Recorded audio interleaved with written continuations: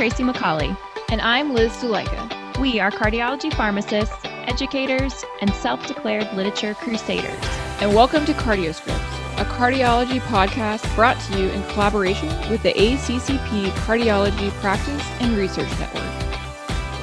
On this episode of CardioScripts, Liz will interview Dr. Kristen Watson about the use of beta blockers post-MI. We hope you enjoy.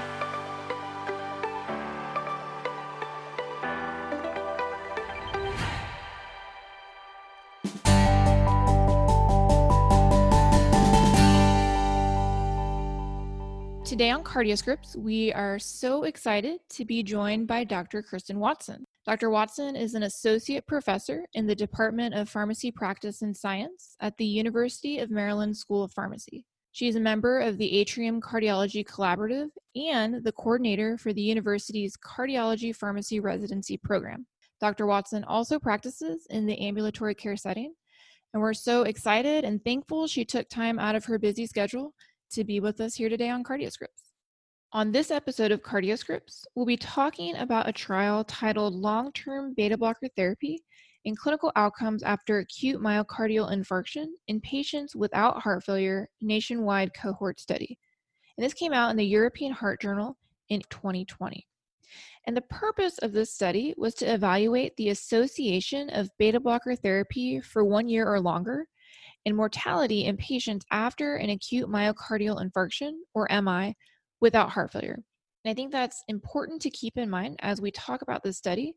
So these were acute MI patients, but they did not have heart failure. This was a population-based retrospective cohort study in Korea, and patients were divided into two groups.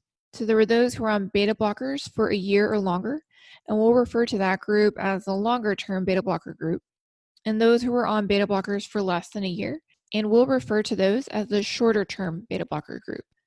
Now, patients were included if they were greater than 18 years of age and had undergone revascularization for myocardial infarction. Patients were excluded if they had a history of heart failure, revascularization before the index MI, if they were newly prescribed beta blockers within 6 months before the index MI, or if they had contraindications to beta blockers, such as asthma or chronic obstructive lung disease within 6 months before MI. Patients were also excluded if they had conduction abnormalities or if they developed heart failure, recurrent MI, or death within 1 year of the index event. Their primary outcome they looked at was all-cause death, but they also looked at secondary outcomes that included recurrent MI and hospitalization for new heart failure. A total of 28,970 patients were included, and of those, 22,707 received beta blockers for a year or more, and 6,263 for less than a year. The duration of beta blocker therapy in the longer-term beta blocker group was a median of 1,146 days, and in the shorter-term group, it was 72 days. In terms of the types of beta blockers these patients received, 52.9% received carvedilol, 33% bisoprolol, 5.8% nebivolol, and 1.2% metoprolol. At baseline, the mean age was about 61 years, and about 80% of patients were male. So at the indexed MI event, 30.2% and 25.5% of patients had hypertension in the longer term and the shorter term beta blocker groups, respectively. They also looked at hypertension a year after MI, and there were 35.6% in the longer term beta blocker group and 31.9% in the shorter term beta blocker group who had hypertension. 18.7% of patients had diabetes at the time of the event, and about 21% of patients had diabetes a year after the event in both groups. About 5% of patients had hyperlipidemia at the index event, and about 9% of patients had hyperlipidemia in both groups 1 year after the MI. About 85% of patients were on an ACE or an ARB at baseline in both groups, but a year after MI, 74.7% were on an ACE or an ARB in the longer-term beta blocker group. About 50% were on an ACE or an ARB in the shorter-term beta blocker group. At baseline, about 92% of patients were on a statin, but a year after the index event, 95.2% of patients in the longer-term beta blocker group and 68.6% of patients in the shorter-term beta blocker group were on statins. About 97% of patients were on aspirin at the index event, but a year after that event, 94.9% were on aspirin in the longer-term beta blocker group, and 69.7% of patients were on aspirin in the shorter-term beta blocker group. At baseline, about 70% were on clopidogrel after that MI event, but a year after the event, about 69% in the long-term beta blocker group and 51% in the short-term beta blocker group were on clopidogrel.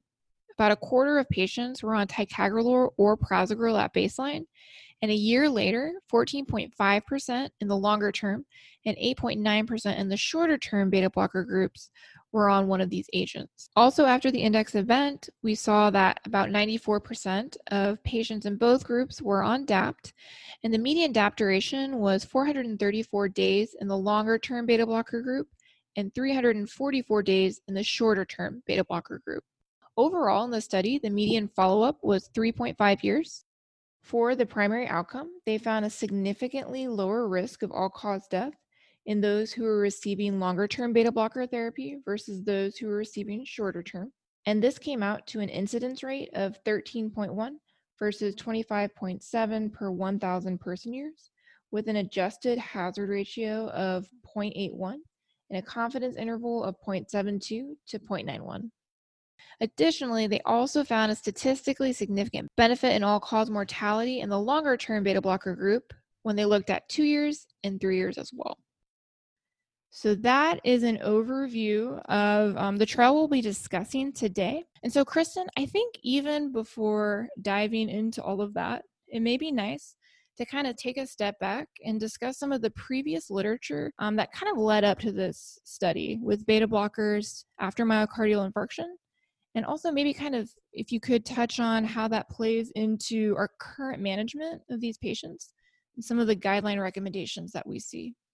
Yeah, absolutely. So I always think it's fun to do a history lesson in pharmacotherapy when we're talking about cardiac conditions. So this use of beta blockers in the post-MI period really started to be studied in the 1960s. Practice was totally different than what we look at now when these agents were first studied. Initially, MIs were treated with bed rest, anticoagulants, digoxin, and maybe some diuretic use. And those initial studies with beta blockers in that post-MI period, there's a lot of limitations to those based on study design, and also looking at that data then compared to now, treatment has drastically changed. As we kind of fast forward to the 1980s, 1990s, the data became a much better trial designs, I would say, compared to what we initially had, and started seeing the impact of beta blocker therapy with a reduction in MI or a reduction in revascularization. But those studies were before the reperfusion era, right? So then we started to see in the 1990s an increased use of aspirin. We had lytics come, and then we also started having patients undergoing percutaneous coronary intervention. And those three things in itself really changed outcomes in the MI patient setting. So as practice has evolved, now we know we have our P2Y12 inhibitors, we have our statins, which are statins greatly reducing the risk of death post-MI. And the question has really become, do beta blockers still play as a substantial role in the post-MI period? And like you said, we're not talking about our patients with a reduced ejection fraction, because we know with certainty that beta blockers in that population reduces the risk of death and morbidity associated with heart failure. But it really has been called into question how beneficial are beta blockers at this point when we now have substantially better treatment for myocardial infarction. And so there's been some data looking at, okay, at what period of time is it good? Is it in that first year post-MI we see the benefit of beta blockers still? And then how about when we look 1 to 2, 3 years down the road? Is there a period that we can stop? So for the most part, the guidelines are recommending that we start beta blockers in that post-MI period unless there's a contraindication to therapy for our patients. One thing I think just to point out in this study, they talk about asthma and COPD being a contraindication to beta blocker. And I think for those of us who practice in the area of cardiology, we don't consider that to be an absolute contraindication. It really depends upon the severity of lung disease. So our patients in cardiogenic shock at that presentation of MI are not being started on beta blockers, or if they're bradycardic without a pacemaker involved, we would withhold therapy for those. But then the question really becomes, how long do we continue beta blocker therapy? And in our non-STEMI patient population, right, that continued use of therapy, we can continue it, but that use past that 3-year mark, the data's not really there. But when can we stop and when is it safe to stop, I think is a big question we're all wondering, because we try to minimize that polypharmacy for our patients. And I also just want to take a minute to plug an article that came out called Through the Decades, and Kristen's one of the authors on there. So we'll include that in our show notes, but it's a really, really great reference and really nicely takes you through some of the literature. And I guess kind of shifting into this study, could you kind of give us your initial overall thoughts when you read through? I think one of the big things when I'm reading this study, and you hit on when you're talking about the patients who are enrolled in this study, when we look at those patients who are on beta blocker use for less than 1 year, we saw a substantially lower rate of aspirin use and statin use in those patients. So with aspirin, 25% less patients were on it. With statin therapy, it was over 26% less statin use. So in my mind, I said, okay, what's the difference between these patients who received beta blocker long term, so that year or more, or not? And the Charlson Index, which is something that is used to predict mortality at that 1 year mark and has been shown to have a predictive value in the MI patient population, was similar, right? They say it's statistically different, but it's a difference of 0.1 in that score. And that takes into consideration different patient comorbidities, which we know increases a patient's risk of death. And that wasn't really different, but we don't have a clear understanding of why these other medications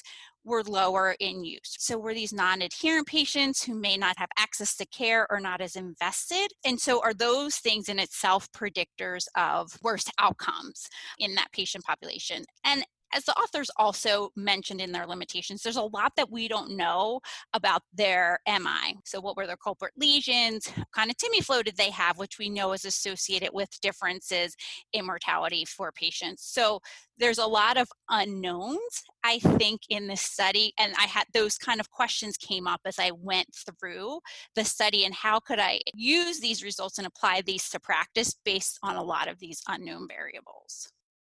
So my next question, and something I thought was kind of interesting in reading through the study, was the types of beta blockers they use. So the majority were on carvedilol, but if we look through some of the previous literature in this patient population, a lot of studies looked at metoprolol. I thought it was interesting that only 1.2% roughly in this trial were on metop. So I just wondered what your thoughts were on that, especially when we think about this as being Korean population and our practice here in the United States. Yeah, so that was really interesting to me as well.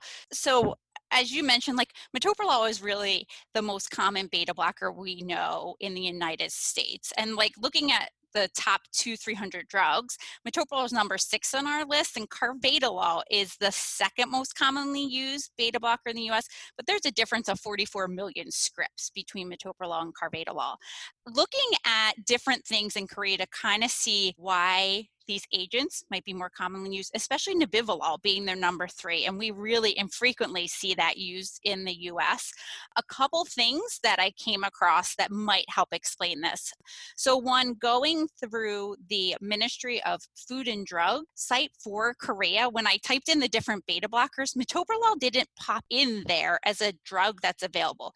However, some patients in the studies use that. When you look at the hypertension guidelines in Korea, they specifically call out carvedilol and nebivolol in that for 2 patient groups because of its vasodilating properties. So I wonder if some of that is how practice is there. They prefer to go with more of your vasodilating, if you will, beta blocker therapies. And then I also found that there were several studies of nebivolol specifically in the Korean population. So maybe that also was another reason that we saw a difference in practice. I don't think, though, that the difference in beta blocker use, right, that carvedilol was more common, followed by bisoprolol and nebivolol, really makes a difference in terms of can we extrapolate this data to the United States or not.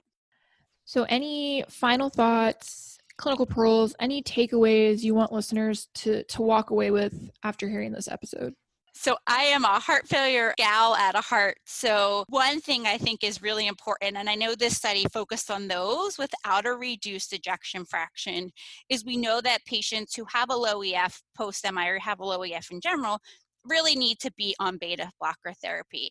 It's important to remember both in the non-MI setting that we also need to start therapy low and titrate up slowly.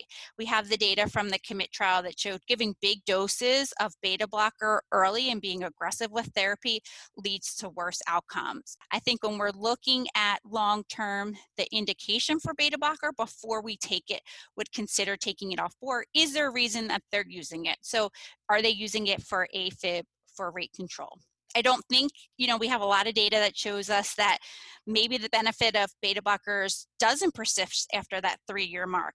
I don't feel comfortable saying, okay, let's drop beta blocker at that point. I don't know that I don't feel like we have the data at this point to say, okay, cut it off in that patient population. Well, Kristen, thank you so much for joining us on CardioScripts. We really appreciate your time. Thank you.